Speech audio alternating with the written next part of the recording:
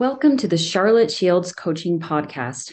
I have real answers from real spouses of how to uplevel your marriage, even if you've lost hope.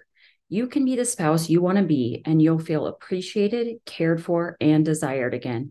Let's create your marriage miracle. It's simple, but not easy. Nothing worth having ever is. Stick around to learn what it takes to create the marriage you've always dreamed of.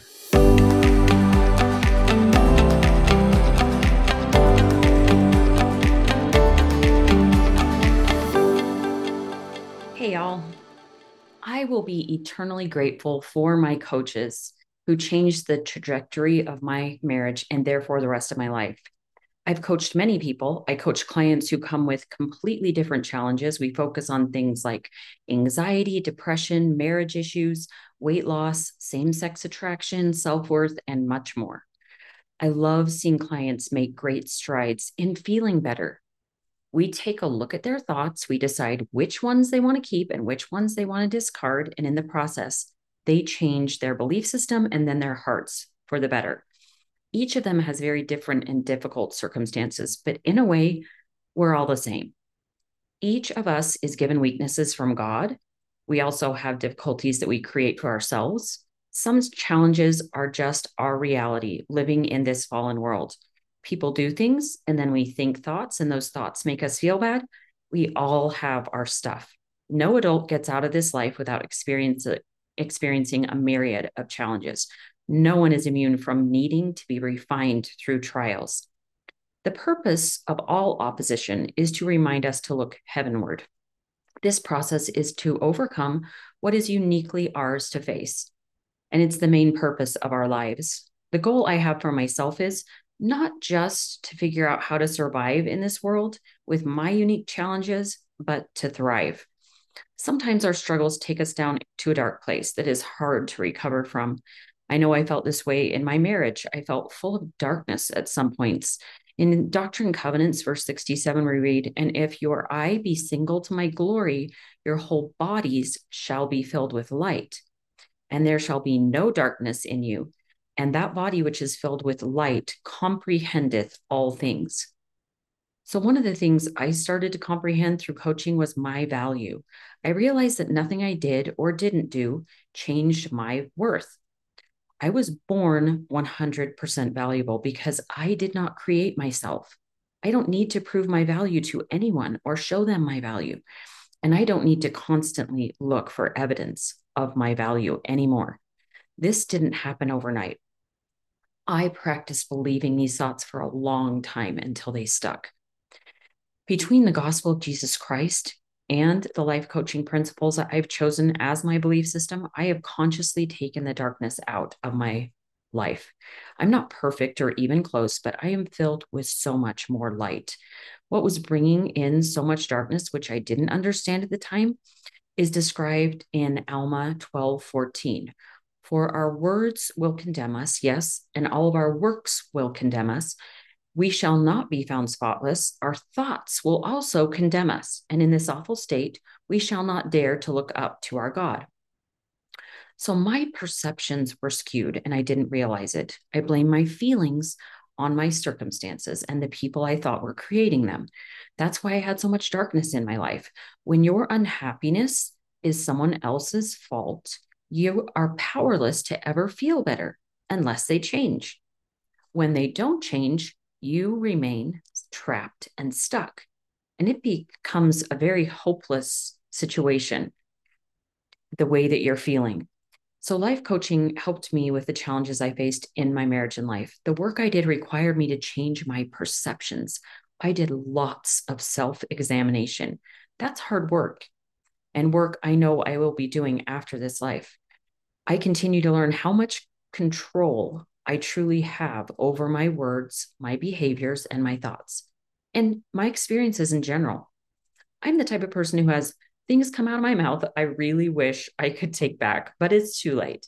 For so long, I didn't understand how to control this. This work helped me realize that before anything came out of my mouth, I had a thought about it. I usually had many thoughts about it.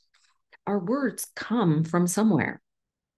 In Matthew 12:13, we read, "How can ye, being evil, Speak good things, for out of the abundance of the heart, the mouth speaks. An example, which I think is really common, especially for women, is feeling like family members aren't helping as much as they could be. You see them sitting around not helping you, and you think certain thoughts like, I wish I could just sit around, or I'm amazed that they can just sit there and not realize how much help I need. Without me, nothing would get done. I'm the only person who cleans around here, and abundance of other thoughts. Where these thoughts are lurking, you have many other subconscious thoughts around this same circumstance.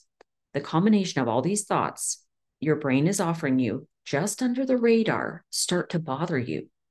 Then it starts to fester, which means your brain keeps revealing more evidence to you of how unfair it all is, because that is what you are subconsciously focused on. Eventually, one or more of these thoughts that have been on repeat in your mind for days finally come out of your mouth in the form of a sentence, like, and it's usually not very nice. You say something like, I'm sick and tired of doing everything around here. Then you feel bad because you weren't nice. You are judgmental and critical with those you love most. And then you judge yourself for being judgmental and critical. It's a cycle that is really hard to fix if you don't have tools. Before I had awareness, I blamed others for my negative emotions. I learned the key to having more control of what came out of my mouth was having more control over what I was thinking. Choosing different thoughts brought light and peace back into my life. I really started to feel a shift in my personality that was refreshing. I felt so much lighter. One life coaching concept that really helped me is the 50-50 concept, which is that all of us will experience 50% positive emotions and 50% negative emotions as a rule throughout our lives. I imagined once I really had a grasp on thought work and was able to become aware of my thoughts and implement new ones, that I could just change my negative thoughts and then I would feel way better all the time. Heck, my life could be 100% happiness and joy. Wow, was I wrong? Even with all the thought work in the world, 100% happiness isn't possible. We are humans in this world, which means that about half the time we will experience negative emotion. The truth is, we actually want to experience negative emotions. Think about it. When someone dies that we love, we want to feel grief. When we don't get a job we've worked hard to qualify for, we want to feel disappointed. When our children get hurt, we want to feel sad. When someone we care about is making decisions that brings harm to themselves and others, we want to feel sorrow. Heavenly Father told us before we ever came to earth that we would experience opposition. This was the plan we agreed on. We know that part of these challenges would prepare us to become more like God. Living in a 50-50 world is the way we grow and learn. Nothing has gone wrong. In Nephi 2:11, he says, it must needs be that there is an opposition in all things. He explains that opposition is essential, or righteousness could not be brought to pass. So I want to share with you two of the people I admire most, and they both survived through horrific events. Viktor Frankl spent a total of 3 years in 4 concentration camps during World War II. He was a Jewish Holocaust survivor, and I learned his philosophies by reading his book called Man's Search for Meaning. Frankl believed that suffering is part of life, and that man's ultimate freedom is his ability to choose how to respond to any set of given circumstances, even the most painful ones. So imagine it being in a concentration camp. He knows what he's talking about. My favorite quote from his book is, everything can be taken from a man but one thing, the last of the human freedoms, to choose one's attitude in any given set of circumstances, to choose one's own way. When we are no longer able to change a situation, we are challenged to change ourselves. Frankl often commented on the American obsession with the pursuit of happiness, as stated in the Declaration of Independence. He saw it as a self-defeating goal. He believed that even the role of psychotherapy was not to make people happy, but to enable them to deal with real life and its unavoidable hassles. Viktor Frankl, who helped thousands of people with their mental health believed in this 50-50 concept. He taught that to get through this life, you must choose your thoughts. So the other one that I love is Corrie ten Boom, and she's known for her efforts to hide Jews from arrest and deportation during the German occupation of the Netherlands. She was a Dutch Christian who, along with her father and other family members, helped many Jews escape the Nazi Holocaust during World War II. She was imprisoned when she was caught in a concentration camp for her actions. Her most famous book, The Hiding Place, describes the ordeal. Her book is filled with quotes about how to get through difficulties by relying on Jesus Christ. Some of the quotes from her book are, "You can never learn that Christ is all you need until Christ is all you have. In darkness, God's truth shines most clear. There is no pit so deep that God's love is not deeper still. If God sends us stony paths, he provides strong shoes." She knew from her experience in concentration camps that life is 50-50. So why is it that when we do experience pain, we are so often surprised and dismayed? We wonder if God is aware or if he's punishing us or why he is allowing these difficulties to happen. The reason why this concept is so hard to grasp in this day and age is that every form of media portrays people who are happy seemingly all the time. Almost every form, especially social media. If we just buy a certain product or travel to a certain destination or make a certain action and take it, we will be happy.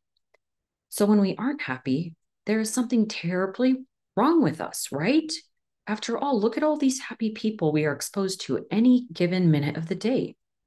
We expend a lot of effort trying to be happy all the time. We stay away from discomfort that could help us evolve into who we are meant to be, which very often for me is feeling and allowing negative emotion.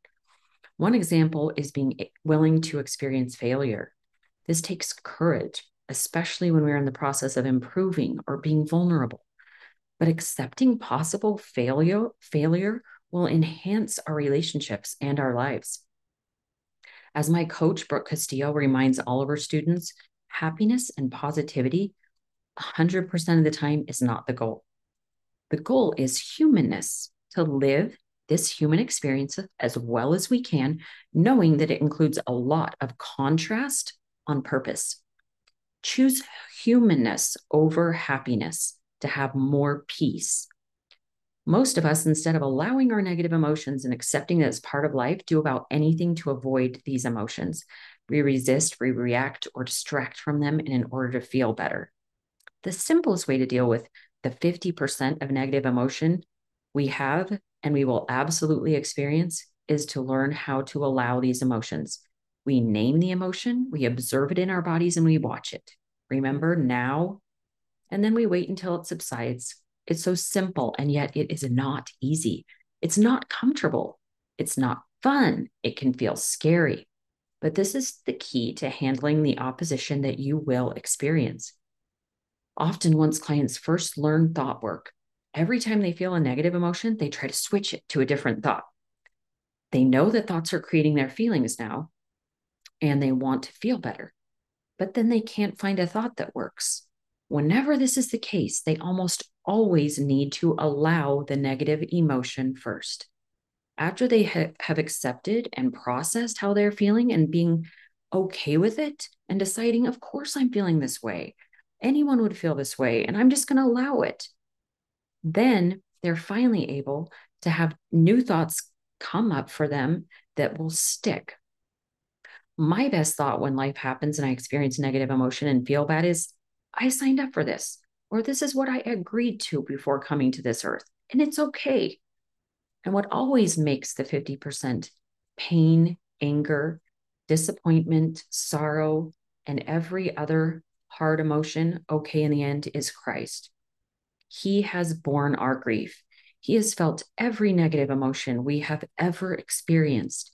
He's willing to help us, and he wants to heal us. When we allow our emotions, instead of trying to escape them, he can do this for us. When we push away our emotions or try to distract from them in an effort to avoid the pain inside, we actually hurt ourselves and others because we're trying to release this emotion. And we are almost always, it brings a net negative to our lives. We're not allowing the Savior to heal us. He has the power to change and heal our hearts. This change happens when we acknowledge and accept our challenging emotions and turn to Him for help and healing. So, back to Doctrine and Covenants 88, where we learn to study, sanctify yourselves with your minds. They can become single to God. And the days will come that you shall see Him, for He will unveil His face unto you. And it shall be in His own time and in His own way and according to His own will. Christ can absolutely help us with hard emotions. He wants to help us. Are we willing to allow these emotions, as scary as we imagine it being, in order to give Him the chance to heal and change our hearts? If I'd only known the way, I would have saved myself so much heartache and pain. Allowing emotions and consciously choosing helpful thoughts changed my life. That is why I take time to do this podcast every week. I want to help you experience the healing and peace in your life, and I know the way. Adopting the beliefs I am teaching you each week helped me to create a fulfilled, happy, and purpose-driven life. I have received the greatest of miracles. That is why I always end this podcast by asking you to seek and expect your own miracles. If it was possible for me to recover from the darkness, it's also possible for you. We'll see you next week.